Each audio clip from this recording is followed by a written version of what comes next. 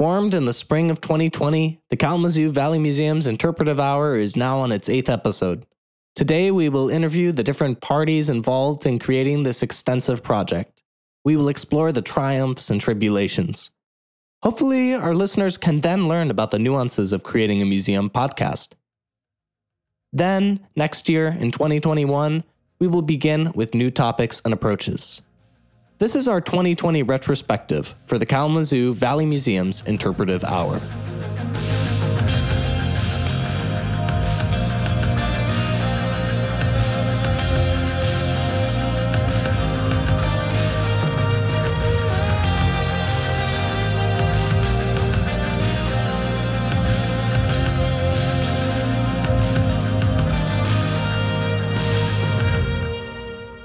My name is Jacob Wolf.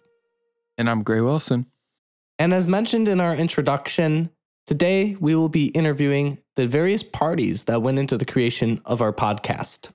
We will begin by interviewing our project manager and supervisor, Megan. Then we will go on to interview our director, Bill. After that, we will interview our audio engineer, Josh. And then we will also revisit two of our former guests, Mara and Steve. Mara, who happened to actually create the podcast art as well. And then finally, Gray and I will talk a bit about our personal experiences with the podcast and wrap things up for you. We are here with Megan Osetic, the interpretation manager at the Kalamazoo Valley Museum, as well as the project manager over the course of the podcast's journey. Hi, Megan. Hello, Gray. Thanks for joining us today. We're just going to ask you a few questions about how the podcast has developed and your experiences throughout the course of that. So to begin our discussion today, if you could tell me, before the pandemic, what was your experience and your knowledge on podcasts? Yeah, that's a great question. I have been a podcast listener for a number of years in just, I guess, my personal interest of improv comedy, other heritage podcasts, true crime podcasts, like everyone out there in the world. And so I've been an avid listener and enjoyed learning through listening. And on another note, going back to your role with our podcast in particular, from your perspective, how and why did the Kalamazoo Valley Museum's Interpretive Hour begin? As being an avid listener into podcasts, I know that there are other podcast listeners out there in the world, and that's how a lot of people get information. One of the things that I have done throughout my career as an interpreter is communicating to those who are not interpreters what interpretation is, particularly those at our organization outside of the museum. So we are a part of the Kalamazoo Valley Community College, and our colleagues there may not know necessarily what interpretation is about, as well as even within the museum field and the cultural heritage sector, interpretation is still something that is a little bit of a new concept for museum educators. And I was really hoping that we would be able to bridge that misunderstanding or open people's eyes to all of the possibilities that interpretation has. Yeah, I mean, that's a great answer. And from my own, I guess, biased opinion, I would say that it's doing that quite well. Moving on, you are one of the few people who has been around and seen the podcast develop from its original conception. And if you could speak to how it was different being the project manager of this program. Like, for example, you never sat in on recordings, and therefore you heard the audio in its completion versus its progression. Yeah, I didn't want to be involved in the necessary recording or conversation and research aspect. I looked at my role as the project manager as more of a podcast producer, so aiding with topics, giving resources to both you, Gray, and Jacob for researching, connecting dots of other possible stories or narratives and community members that we could reach out to explain what interpretation is to the world. Yeah.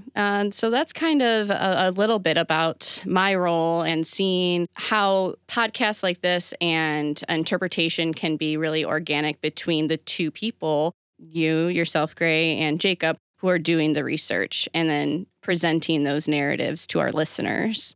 Interpretation is really about taking information, any sort of information that might seem unattainable or misunderstood by people and connecting those stories so that they can determine what is meaningful for them and spark curiosities for future education and future inquiry. And in this producer role that you kind of took on, did you have any difficulties in navigating the course for our podcast team, being that middleman between us and leadership? Yes, Jacob. I did. And I would maybe also advocate for middle person, just because I do identify as a lady. And so that's a good thing to put out there.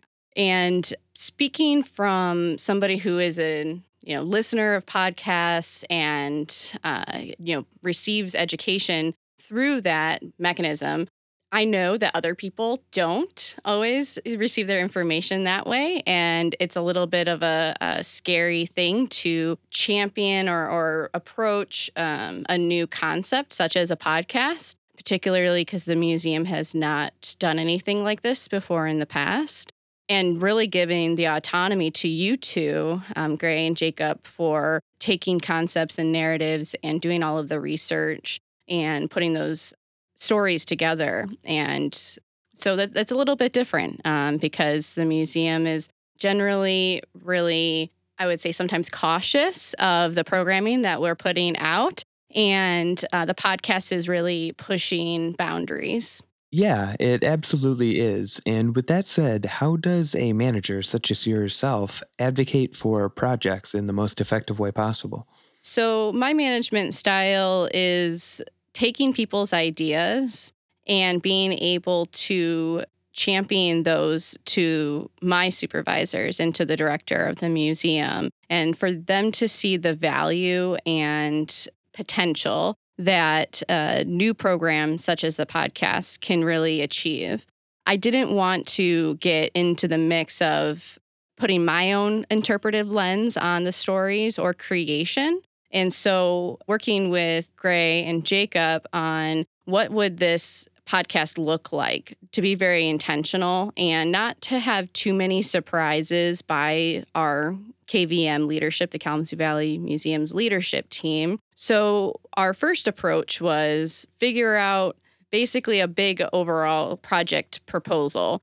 Who would be on the podcast team? Whose role is what? So very clearly defining each role that all of you have, mission for the podcast and what exactly is the podcast going to cover, as well as who's going to be responsible for ensuring that the project gets completed and getting out there into the world. So Jacob was actually pretty instrumental in creating that proposal that we pushed forward to the director, Bill McElhone. And I think that really alleviated a lot of people's concerns or just, unknown fears, because I am a true believer in what we don't know does contribute to our fears and why adults generally don't take those risks or take those leaps and bounds. And now that we've kind of taken those leaps and bounds and are on our way with this podcast, now in our 8th episode, how do you personally envision the podcast in the future as it continues on? Yeah, oh my gosh, I love that question because I just think that the possibilities are endless. One of the things that I guess I didn't say at the beginning of our conversation today was when I was an undergraduate student at Western Michigan University studying public history, I had a podcast of my own. It was mainly for a class assignment that we had, and I just dabbled in it in a little bit, and it was my own interest. Specifically, I'm very interested in connecting outside our natural resources and our outside world with our community members and how that environment, how our natural resources and our natural environment shapes who we are as a human society and as a community.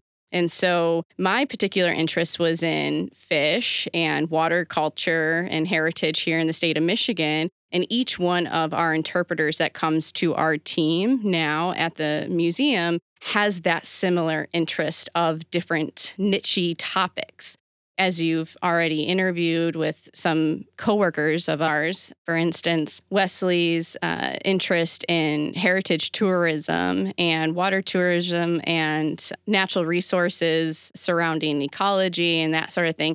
Each interpreter can do their own project, their own research, and then bring it to the podcast team and talk about that as a collaborative project working together. So really, I think it really depends on a willingness of the interpreter and some bravery to come on to the podcast to share what their knowledge is and what they have learned to continue the story. Because as we know, what we know now is only what we know now. And I'm quoting one of my favorite local historians, Lynn Houghton, with that comment.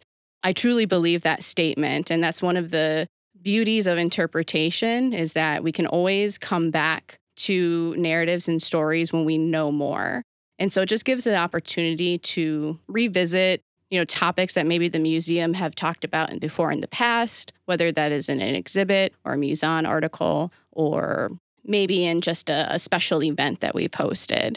And allowing interpreters to shine through that development of their own interest, and then spark that passion of learning forever and the curiosity for our listeners and for our community members.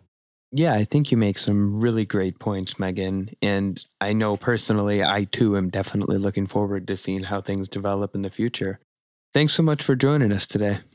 Yeah, thank you for having me, Gray. Thank you for having me, Jacob. It's been just such a joy listening to the podcasts as they come out and providing, just another lens and inspiration to you all to continue to learn and explore our world and share that with our listeners. To continue our discussion today of the production of the podcast over the past 8 months or so, we have with us the director of the Kalamazoo Valley Museum, Bill McElhone. Hi, Bill. Hi, Gray. Hi, everyone. To begin our discussion today, if you could speak to your experience and knowledge on podcasts before the pandemic and before the advent of this project. Well, that's a great question. I'll just share in advance, I've become a greater consumer of podcasts since the pandemic. It's just an opportunity that we've had a lot more time and then just looking for other outlets for seeking information. But my knowledge of podcasts really quite limited, other than it's just a opportunity to share materials that other organizations were doing, news outlets, authors. But really, as a personal consumer of podcasts, it really wasn't in my wheelhouse until this pandemic.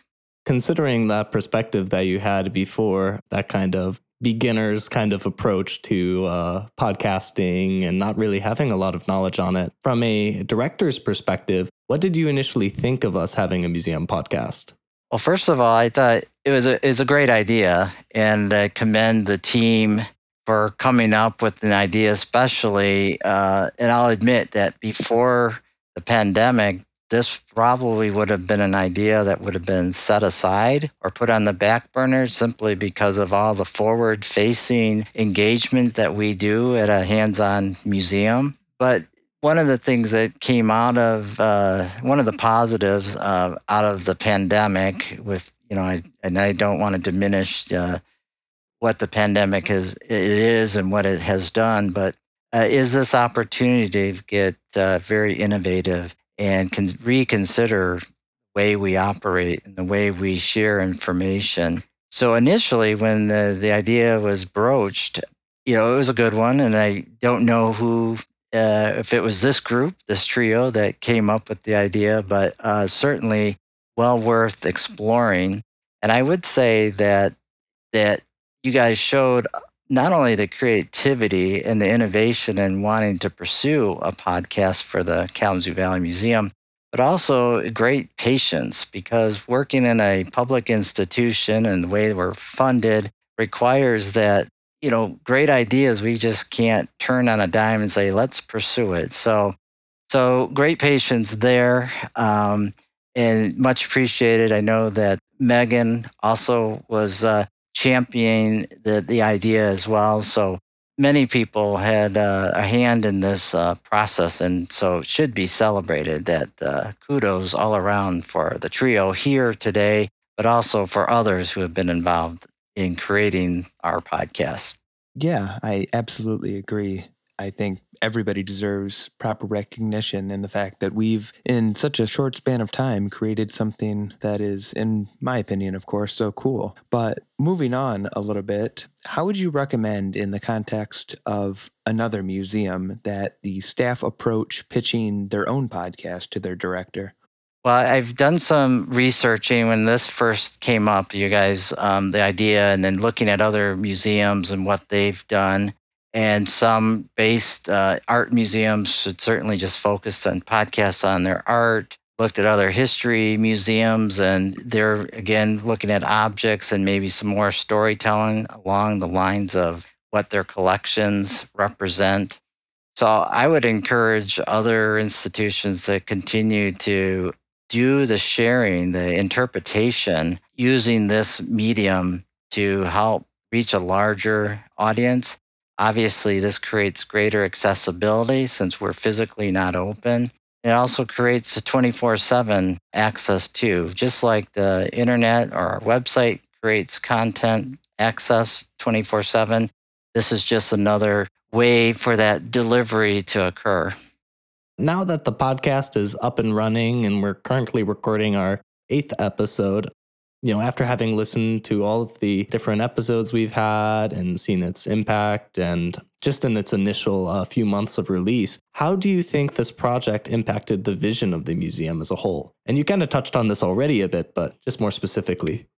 I think, again, the COVID opportunities, I don't want to overuse that, but, we're rethinking how the museum operates, how it delivers its content. I do believe that this is not going to be a one and done project or once we come out of the pandemic. I believe that we're going to continue to want to create parallel programs or processes where we are continuing to deliver online content along with our in-person experiences and create other enhancements that we probably haven't even recognized yet. But this is, again, just opening the door to many other possibilities. And then we talk about the theme on interpretation. This is just another tool that we are seeing work. And I did want to make sure that when I talk about access, I wanted to make sure that, the transcriptions also done for our podcasts are very important too, just for those listeners who maybe don't have the best hearing or are deaf. They have an opportunity to actually read content and be able to enjoy the information, the storytelling that you guys have put together. Yeah, and with all that being said, to sort of wrap up our discussion here today, how do you envision the podcast developing in the future? Well, I'll admit, when you guys first approached, I was wondering if the theme on interpretation, as I initially visualized from the description, I thought might be a little limiting. But then as I've listened to, yesterday I listened to the Planetarium podcast again as a refresher, but I realized that the universe, and to use a cross analogy to the planetarium, the sky's the limit, literally, for moving forward on what content and subject matters can be covered.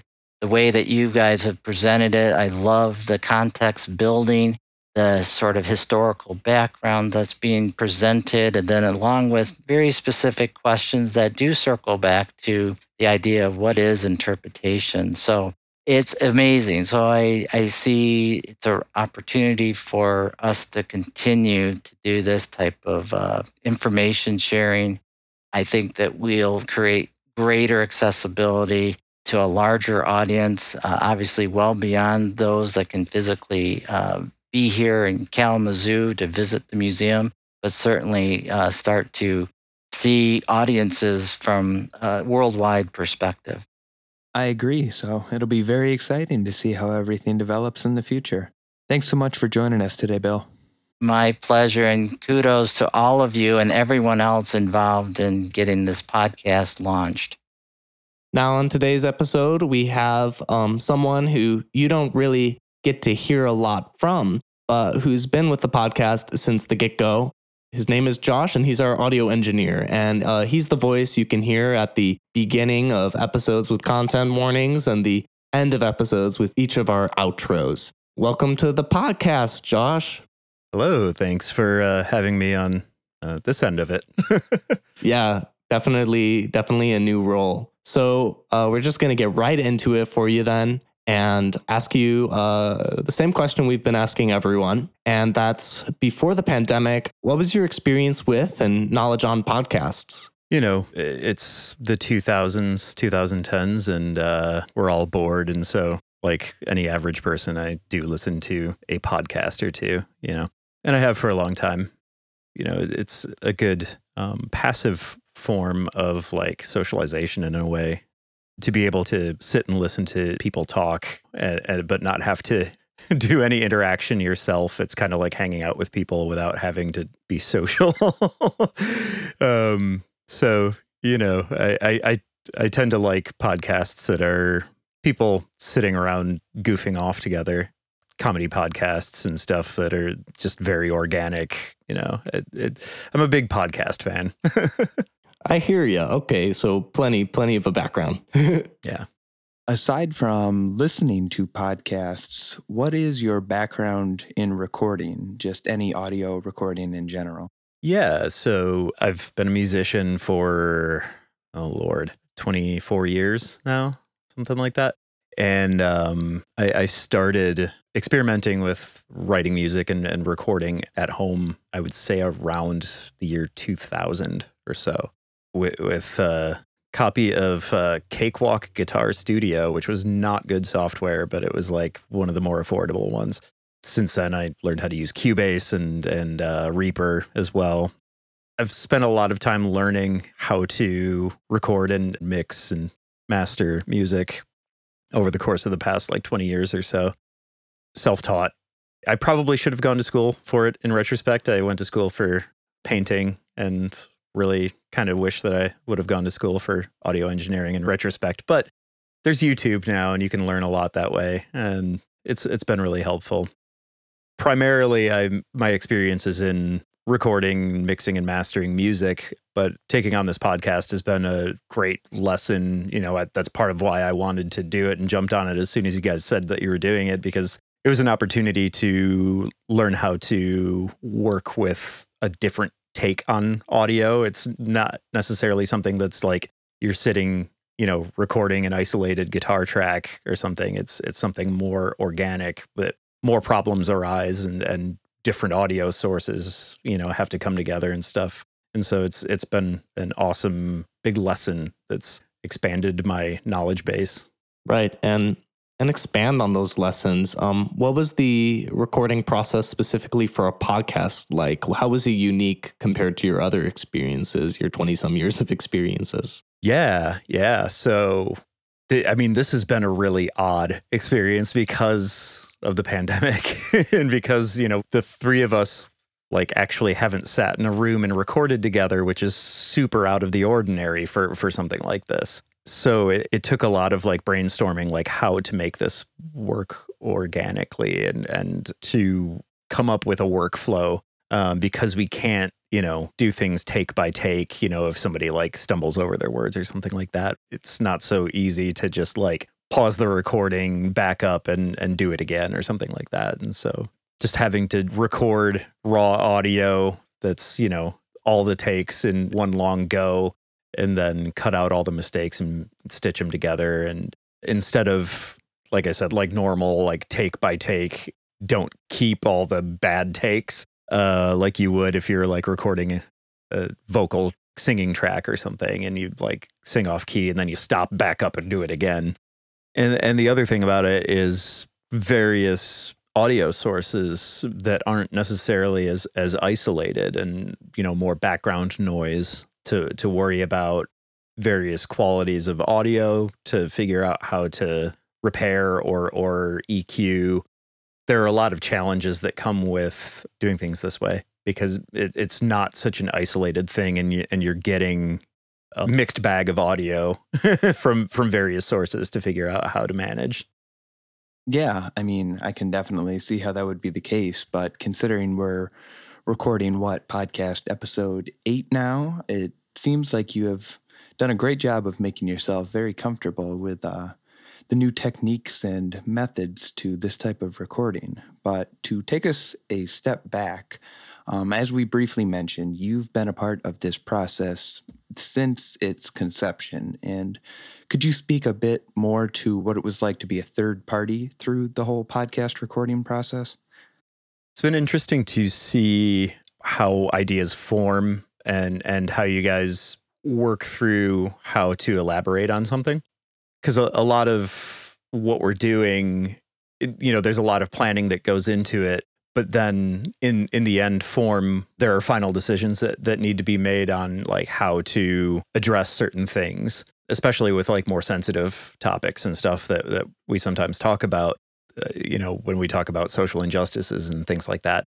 Sometimes we really have to think, or you guys really have to think hard about like, okay, how do I really want to say this? And so it's been interesting to see those decisions being made to really hone in on how to address content and how to make it the best that it can be in those final decisions.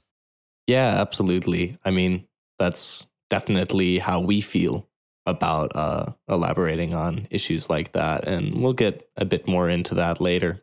And overall, throughout this whole process, whether we're thinking of your position as a spectator or as an audio engineer, or as someone who played roles in the management of the project and coordination of recordings and releases and all of the stuff that went into this podcast, were there any major frustrations that you had throughout the process? Gray's headphone mic. In the first few episodes. I'm sorry, Gray. So we're back on this. Back on that topic. Plosive edits that couldn't necessarily be completely repaired were a source of frustration. That was a huge lesson to learn how to handle plosives the best that you can when they like really can't be completely fixed, which plosive editing is something that like I know how to do, but like you don't do as much of it when you're editing like a singing vocal track as you would like an hour-long track of somebody talking. There's just so much more of it because there's more voice happening, in an hour than like, how much singing is in a 5-minute song or something like that. Also, a singer is projecting more and tends to be further away from the mic, whereas like when you're just sitting here talking, you tend to want to be closer to the mic because you're speaking softer. There are a handful of things like that are just like the lessons that I've learned in podcast editing as opposed to recording and mixing music. That again, it's the reason that I wanted to do this, to expand that knowledge base. Yeah, definitely. I mean, I can certainly attest to the fact that it has involved a learning curve. To wrap up our discussion with you here today, how do you envision the podcast developing in the future?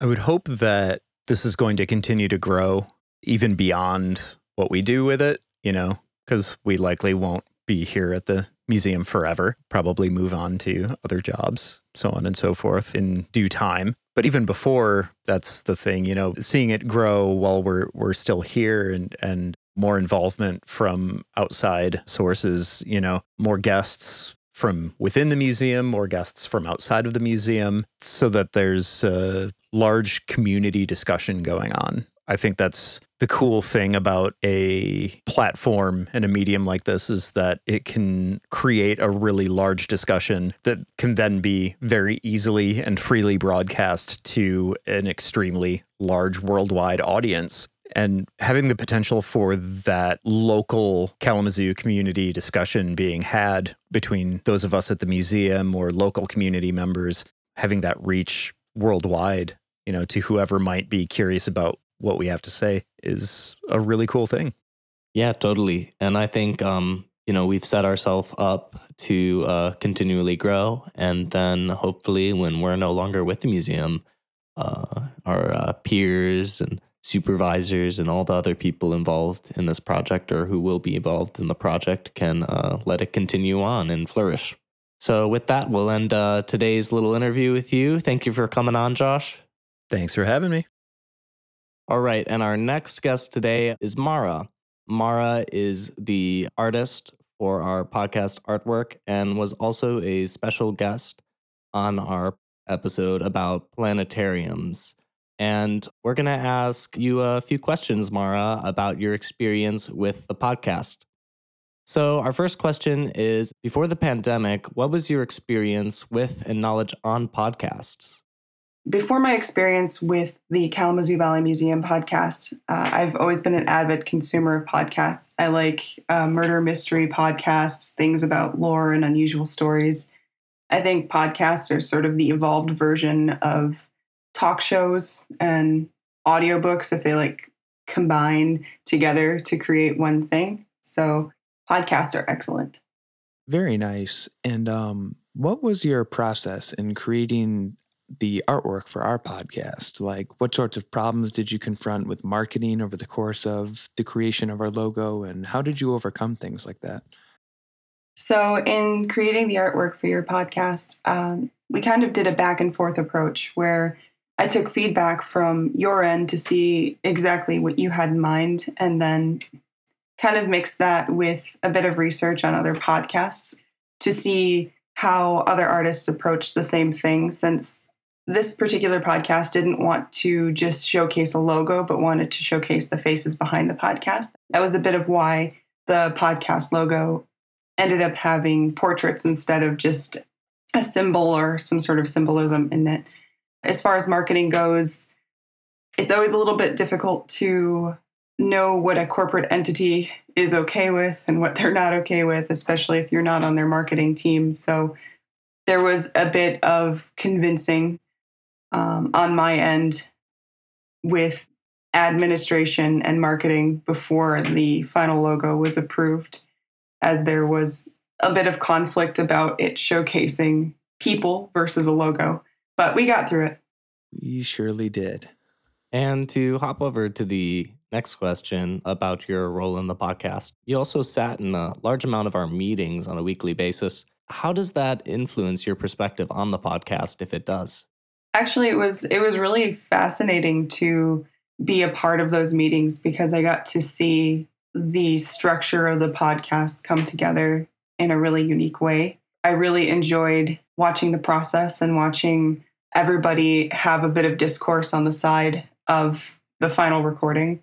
It was fun to see how many people come together to create something and how many elements it takes to create one episode. I feel very lucky to have been able to be a part of those meetings just because it gave me a really unique insight. So now when I'm listening to other podcasts, I'm usually thinking about how many people might be in the room while they're recording or how much effort goes into editing them, or it just gives me a really cool perspective. Yeah, I can definitely see how that would be the case. And with that being said, what was it like transitioning from a third-person perspective into a guest role on the podcast? Yeah, being asked to do an interview for the podcast was a bit nerve-wracking, only because I think I was overthinking it. Watching everybody come together to put the podcast together, people pause a lot.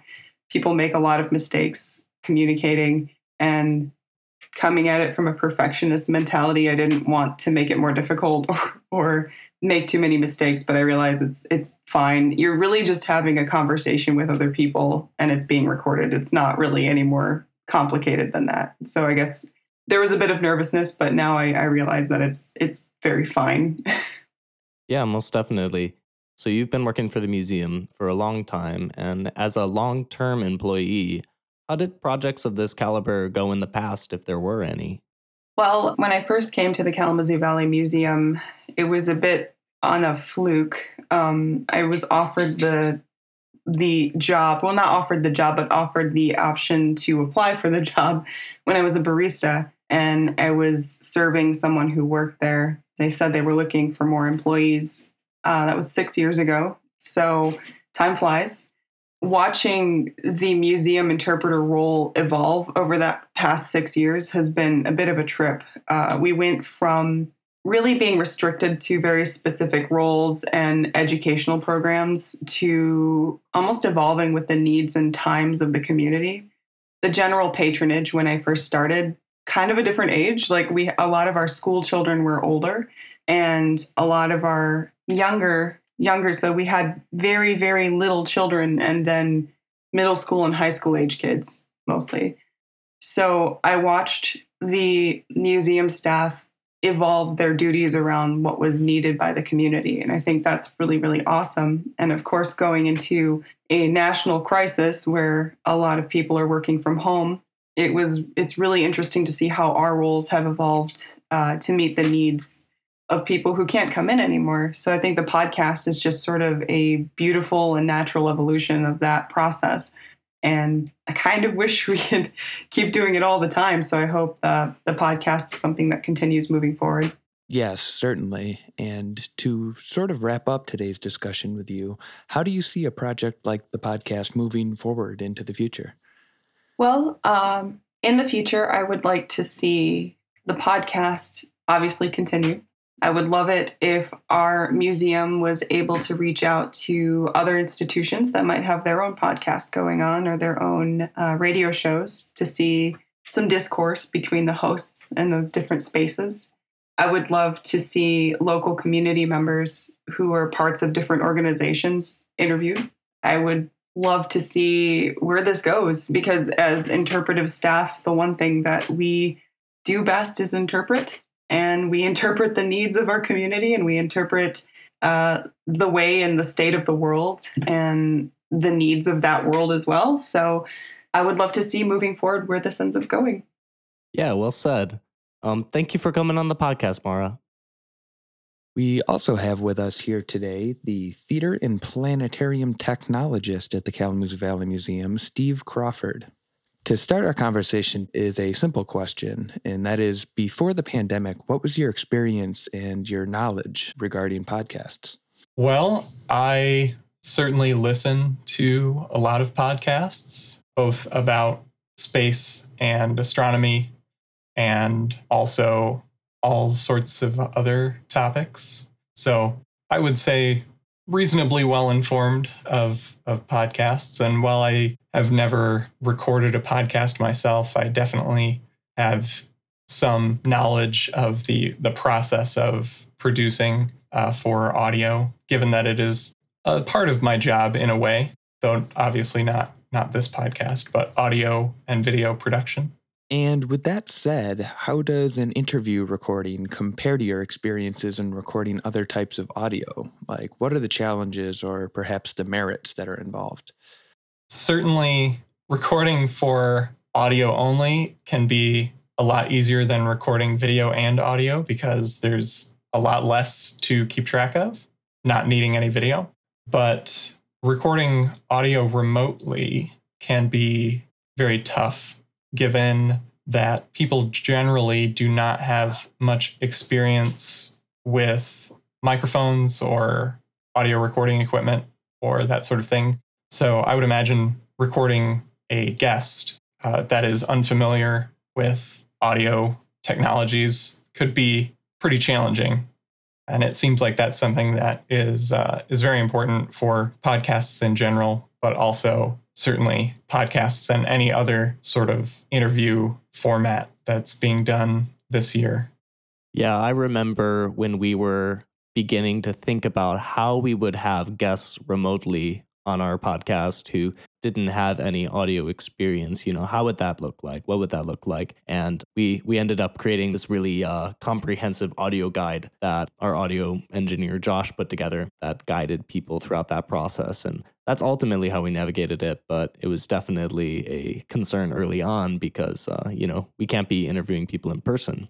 So our next question for you is regarding actually your background as an interpreter. So during our podcast episode on planetariums, which you were a guest on, you took the perspective primarily as a planetarium and theater technologist.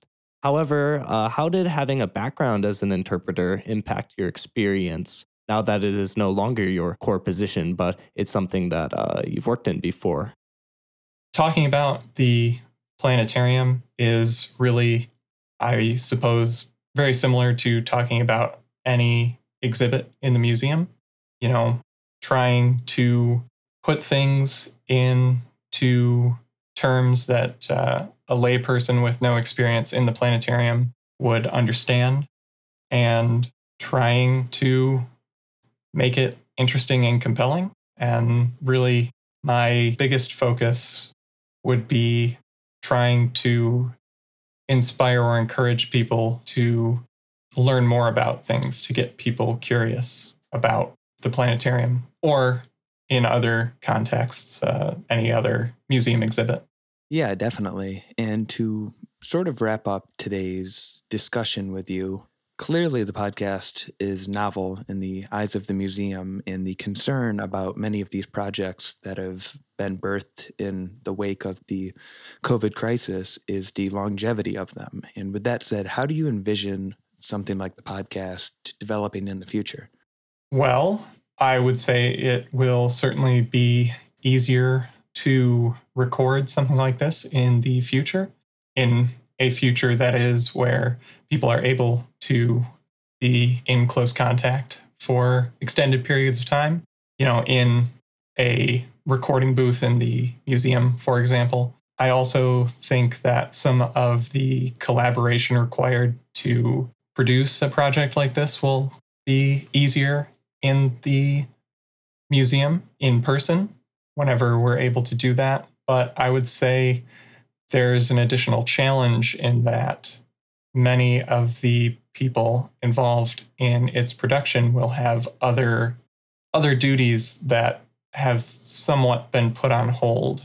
So obviously, as interpreters at the museum, your primary job really is to act as interpreters on the floor and staff the museum. And if you are doing that for the bulk of your time, you're, of course, going to have less and less time for projects like this. But that's really something, I suppose, for decision makers to put together and evaluate the importance of a project like this and the time that it can take.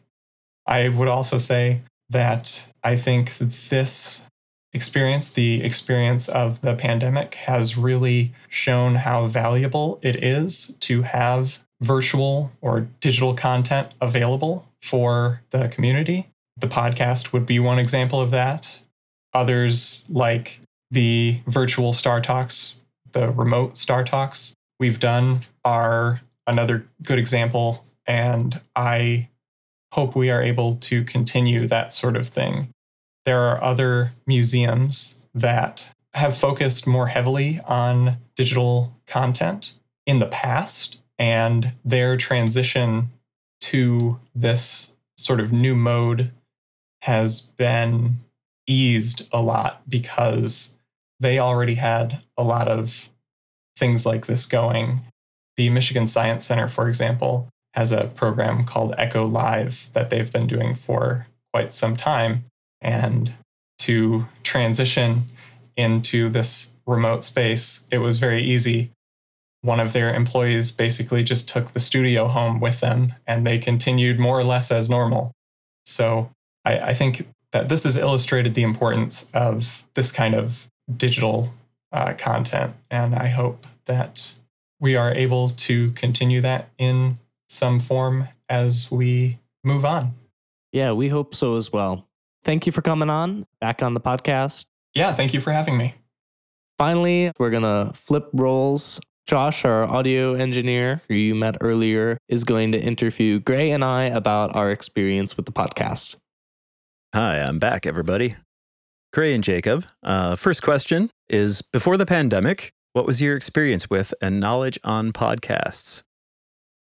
Well, to be honest, before we started doing this whole project, I obviously knew what a podcast was and knew of some popular ones, but I had not really ever delved into them myself, which of course changed when we decided to take on this project. And part of the research that I did in the genesis of it was listening to a bunch of podcasts to determine exactly what it was I was supposed to be doing, what sort of things get talked about, articulation style, just all that sort of stuff. So it's been a real learning curve for me. And now it's opened my eyes quite a bit to everything that goes into podcasts and, I don't know, I guess the benefits that they can serve as well.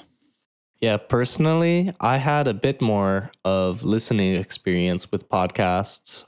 I had started listening to podcasts when working at the Rare Book Room at Western Michigan because we would often have shifts that I had to shelve books for hours on end. And, it was really cool because all the books were really interesting to look at. But I needed something to stimulate my brain a little more than just, organizing that room. So I started listening to podcasts and I listened to really popular ones like Lore, stuff from the BBC. I remember listening to a podcast about the show Twin Peaks. But it was relatively limited, really, in comparison to people who are really dedicated podcast listeners. So this was definitely a learning experience for me, and there was a learning curve. Fortunately, I came with some recording experience in audio, but, like Josh, that was in music. So again, that was a learning curve in itself. And yeah, I definitely had a background, but it was extremely limited, and I grew a lot during this process. Nice. Yeah, it's interesting to see how, everybody's coming to this with such a different prior experience with podcasts. What was the hardest part of the podcast process over the last 8 months? I could say, it was really, I could talk about our experiences and troubles with getting it launched, first and foremost. And I could also talk about, just coordinating everything and making sure everything happens. But honestly, on a personal note, the hardest part was just finding my own voice. Early on in the podcast, and even until now, I'm still working on finding my voice in a podcast setting as someone who's a moderator, as someone who's a narrator.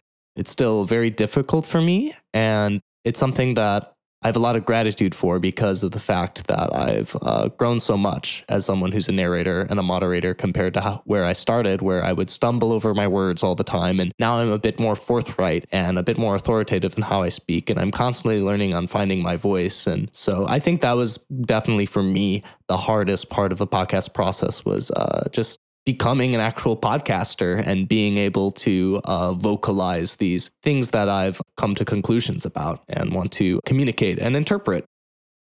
And I would say somewhat of the same thing. Of course, we had a great deal of tribulations in getting the podcast launched to begin with, which at times became a little bit frustrating, at other times a little bit demoralizing when it seemed that the podcast didn't have much of a future. But at the end of the day, I would agree with Jacob that the hardest part for me was transforming from someone who knew relatively nothing about podcasts to becoming the host of one. And for that exact reason, becoming comfortable speaking for such a long period of time, being able to organize all of my thoughts and everything I had to say on the matter in an appropriate way, and really just being able to articulate my words the way that I would envision if I were listening to a podcast. Yeah. Being on this end of it, I've seen such exponential growth as you guys have figured out what your voice is and getting comfortable with, being in front of the mic for extended periods of time.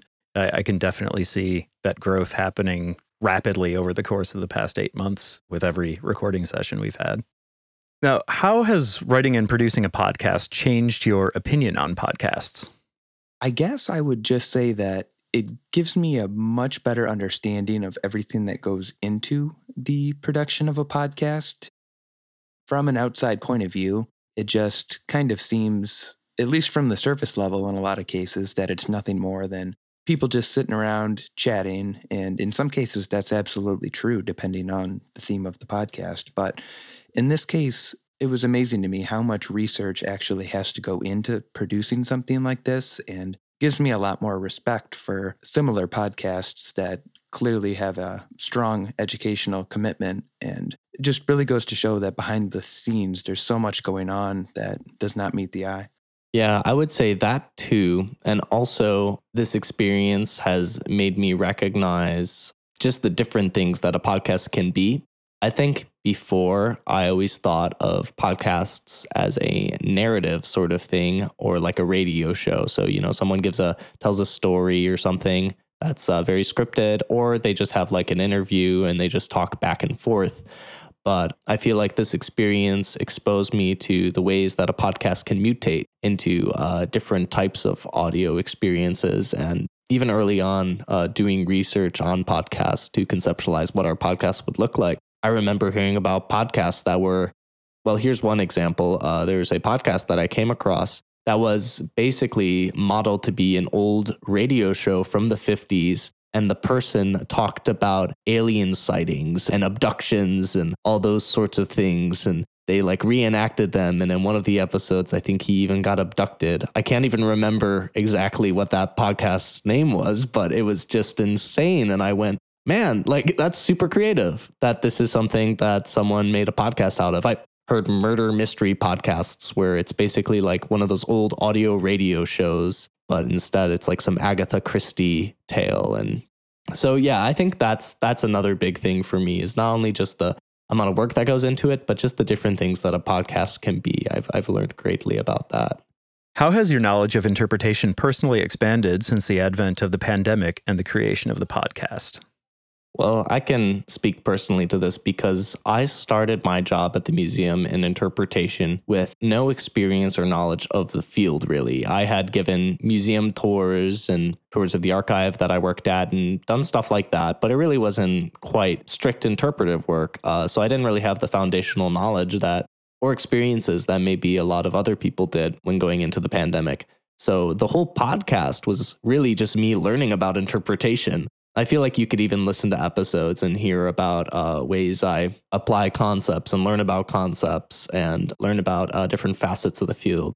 I feel like this whole podcast, if there's anything to show out of it on a personal level, it demonstrates the things I've learned about interpretation, because every episode was a new learning experience about the field. I don't see myself as someone who's an authority on interpretation whatsoever. In fact, I'm the opposite. But in a way, I feel that the podcast has a lot of value because, one of the people making the podcast was not an expert and was someone learning about the field as they were making the content and processing it. And hopefully my mental processing is something that can help people navigate the field and the multitude of facets that go into it. It's a very multifaceted profession. So yeah, I feel like I've learned literally everything about interpretation that I know from the podcast and in the pandemic. So I've learned a great deal. Yeah, I feel very similarly because, like my experiences with podcasts before we started this project, which were very slim, before I started working at the Kalamazoo Valley Museum, I really had no concept of interpretation or what it meant to be an interpreter. And so, going forward and everything, I really only looked at interpretation through my own scope, which was being an interpreter at the Kalamazoo Valley Museum. And the podcast has just opened my eyes to how incredibly diverse the field really is, considering we've made 7 episodes on different types of interpretation and are moving forward with even more. So it's just gone to show me how many different varieties of interpretation exist in the field and how the interpreters of those different professions navigate the tasks that they have on hand. Yeah, for sure. I think that the great thing about this is that it's opening up discussion and exploration, and it's just as much that way for you guys creating it as it can potentially be for the people listening to it. So as individuals who identify with white Anglo culture, what was your experience and approach in talking about histories and cultures of those who you are not a part of? So I think that's a great question. And it's something that's incredibly important to think about when you're ready to have such discussions in a setting such as a podcast. But I guess the approach that I took was making sure that I listened to and tried to understand things that others were saying, because as a white man, I, of course, cannot claim that I understand the experiences of those of other cultures, and I can't, of course, speak on their behalf either. So it's just incredibly important to be empathetic and to try to use those people's words when talking about themselves so that I'm not saying anything controversial or insensitive on their behalf. I would say that I had a similar approach. I definitely tried to emphasize listening and trying to take into perspectives of people from those cultures when we addressed them. For example, I think to the Japanese internment camps, and my research around that was greatly centered around oral histories from the exact Japanese Americans who experienced the terrors of being confined by your own government in a concentration camp due to something that you had absolutely nothing to do with. So I think that was definitely an approach. I think empathy is big too, try to recognize that, especially because a lot of the times we talked about other cultures, we were talking, and not in every case, but a lot of times we were talking about cultural trauma and the traumas of being a part of that culture in an anglicized society. And as someone who is a part of a culture that greatly damaged a lot of other cultures and discriminated against people, I think it's definitely important to not impose and to be empathetic and to listen and to take into account different voices. And I'd also definitely like to address that I don't think either of us necessarily did it perfectly. I don't think there's a perfect way for someone from our background to talk about it. But in the end, these topics were a part of the things we were talking about, and we had to address them. And, we did our best to be empathetic of the people who may have lived through these experiences or have relatives who have, or ancestors, and, to just listen and be really critically listening as well. Yeah, it's important to discuss these aspects of history because they're such a huge part of America's past, but they're also extremely sensitive, and empathy, like you said, is absolutely vital, and not to take liberties with other people's experiences that we can't even really truly fathom, and give them the respect they deserve. Definitely. Well said. Yeah, totally. And like America and Europe's past and all of just the globe's past, everyone has seen discrimination across the globe because those sorts of things permeate in certain societies. And definitely it's important to recognize that, especially, as you said, as a group of individuals coming from the United States, which is a country that does have a divisive history of discrimination and pain and inflicting trauma. Yeah, definitely. All right, to wrap up with the final question here, how do you guys envision the podcast in the future? Well, I think that you made a really great point earlier, Josh, just talking about how you'd like to see more guests, both in the museum and from outside of the institution, join the podcast. And I too think that that's a very exciting prospect. The idea of just so many more people coming together to create something like this, it really has the potential to grow and become a much more solid production with the input and ideas of a much wider spectrum of people. But at the same time, I'm excited at the prospect of the topic of the podcast, because Jacob and I have spent the last however many months talking about different forms of interpretation very broadly. And it's not really until now that we're diving into specific case studies. And I think that that's something very interesting that there is great potential for in the future, seeing that as the podcast goes on, there's obviously going to be less and less very broad things to talk about, and it's going to get much more focused on individual case studies, and I look forward to seeing how those develop.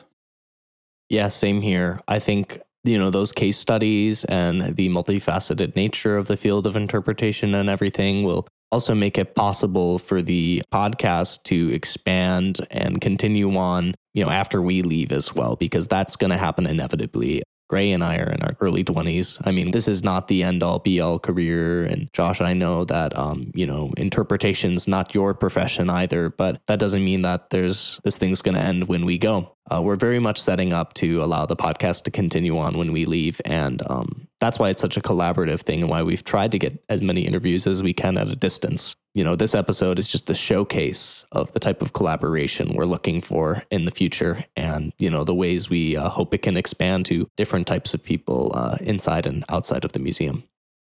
And one final question to sort of round off all of the discussion that we've had today. If you, Jacob, or you, Josh, would care to answer, do you have a favorite episode or topic, or more specifically, any positive memories of the podcast over the course of the last 8 or so months?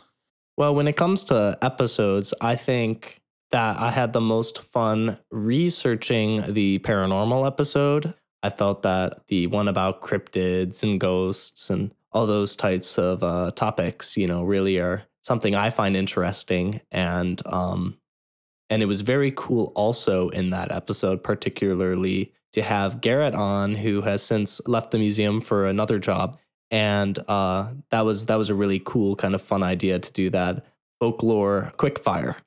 It was a really fun process and really memorable part of the project. And I think across the board, the most memorable sort of moments were the moments that we got to connect and collaborate and interview. It was great, of course, doing individual research and learning about things and then communicating that to audiences and listeners. But at the same time, it's not as wonderful as having different conversations with people and hearing about their experiences and their research and what they know. So I look to Mara and Steve on the planetarium episode, Wes on the episode about environmentalism. That was a lot of fun. And then, as mentioned before, Garrett on the paranormal episode. But just because of the topic, probably the paranormal episode was my favorite.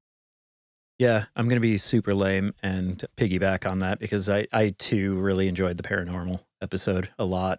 Being a creepy, spooky kid that listens to a lot of death metal and watches horror movies, naturally I'm going to be drawn to the paranormal episode a lot. It was interesting to hear paranormal topics from a, interpretive historical perspective and kind of integrating those two things together because, ghosts and cryptids and stuff like that are a part of our history as well. Whether you believe in them as real or not is kind of irrelevant to the fact that they are a part of history. And it's cool anytime you get to have that discussed in that kind of perspective.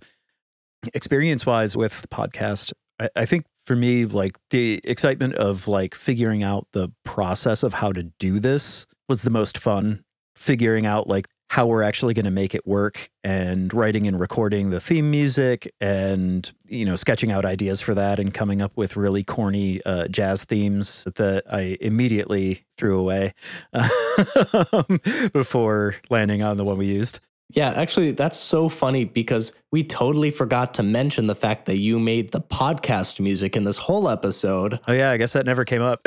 I don't know how that went under the rug. Yeah, Josh made the podcast music and in the test process came up with a bunch of ideas, some of which were, cheesy, and it was good. I listened to those and would put them over the like mock intro or trailer I would make and then be like, how would this sound? Like that was a lot of fun. Yeah, I knew it was cheesy going into writing those really corny ones, but I figured I'd give them a shot because they were very catchy. But no, I didn't even think about the fact that that wasn't mentioned already. But yeah, so I wrote and recorded the music for the podcast as well. That technical stuff and figuring out how the heck we're going to do this and, kind of building that technical structure that we are now using to get everything done from this point on has been really, really interesting and fun for me. Great. What about you? Personally, in terms of episodes, I had the most fun recording the planetarium episode. Not necessarily because of the topic of it, seeing that I don't have a very extensive amount of knowledge on planetariums, nor do I have much experience in them or around them. But I just thought it was so cool that we were able to have both Mara and Steve on as guest speakers. And that combination of like a technician / technologist who works on the planetarium at the museum and knows more of the technical aspects, and then somebody who's a planetarium operator who gives shows and knows more about the public relations aspect of the job. It was just very interesting to get a very well-rounded description of what the planetarium entails at the Kalamazoo Valley Museum. And in terms of special memories regarding the podcast, I guess I would just say listening to each mastered episode after the editing process, because going from researching it and just having a basic outline and then seeing it develop into a fully scripted thing, going through it with Jacob and actually recording it, and I shouldn't say all of, but a lot of times we have trouble getting through sentences and all of the redos that we have to do. It's just a really cool thing to see the podcast go from its raw form into a mastered and final edition. So it's definitely been a lot of fun making it this year, and it's been a real learning curve. So I'm looking forward to seeing how it'll develop into the future. And that concludes today's episode. Thank you to everyone who stuck through it to the end. Hopefully you got something out of it, and we will be seeing you next time in 2021, where we will talk about the Enola Gay controversy. Until then, stay safe and healthy.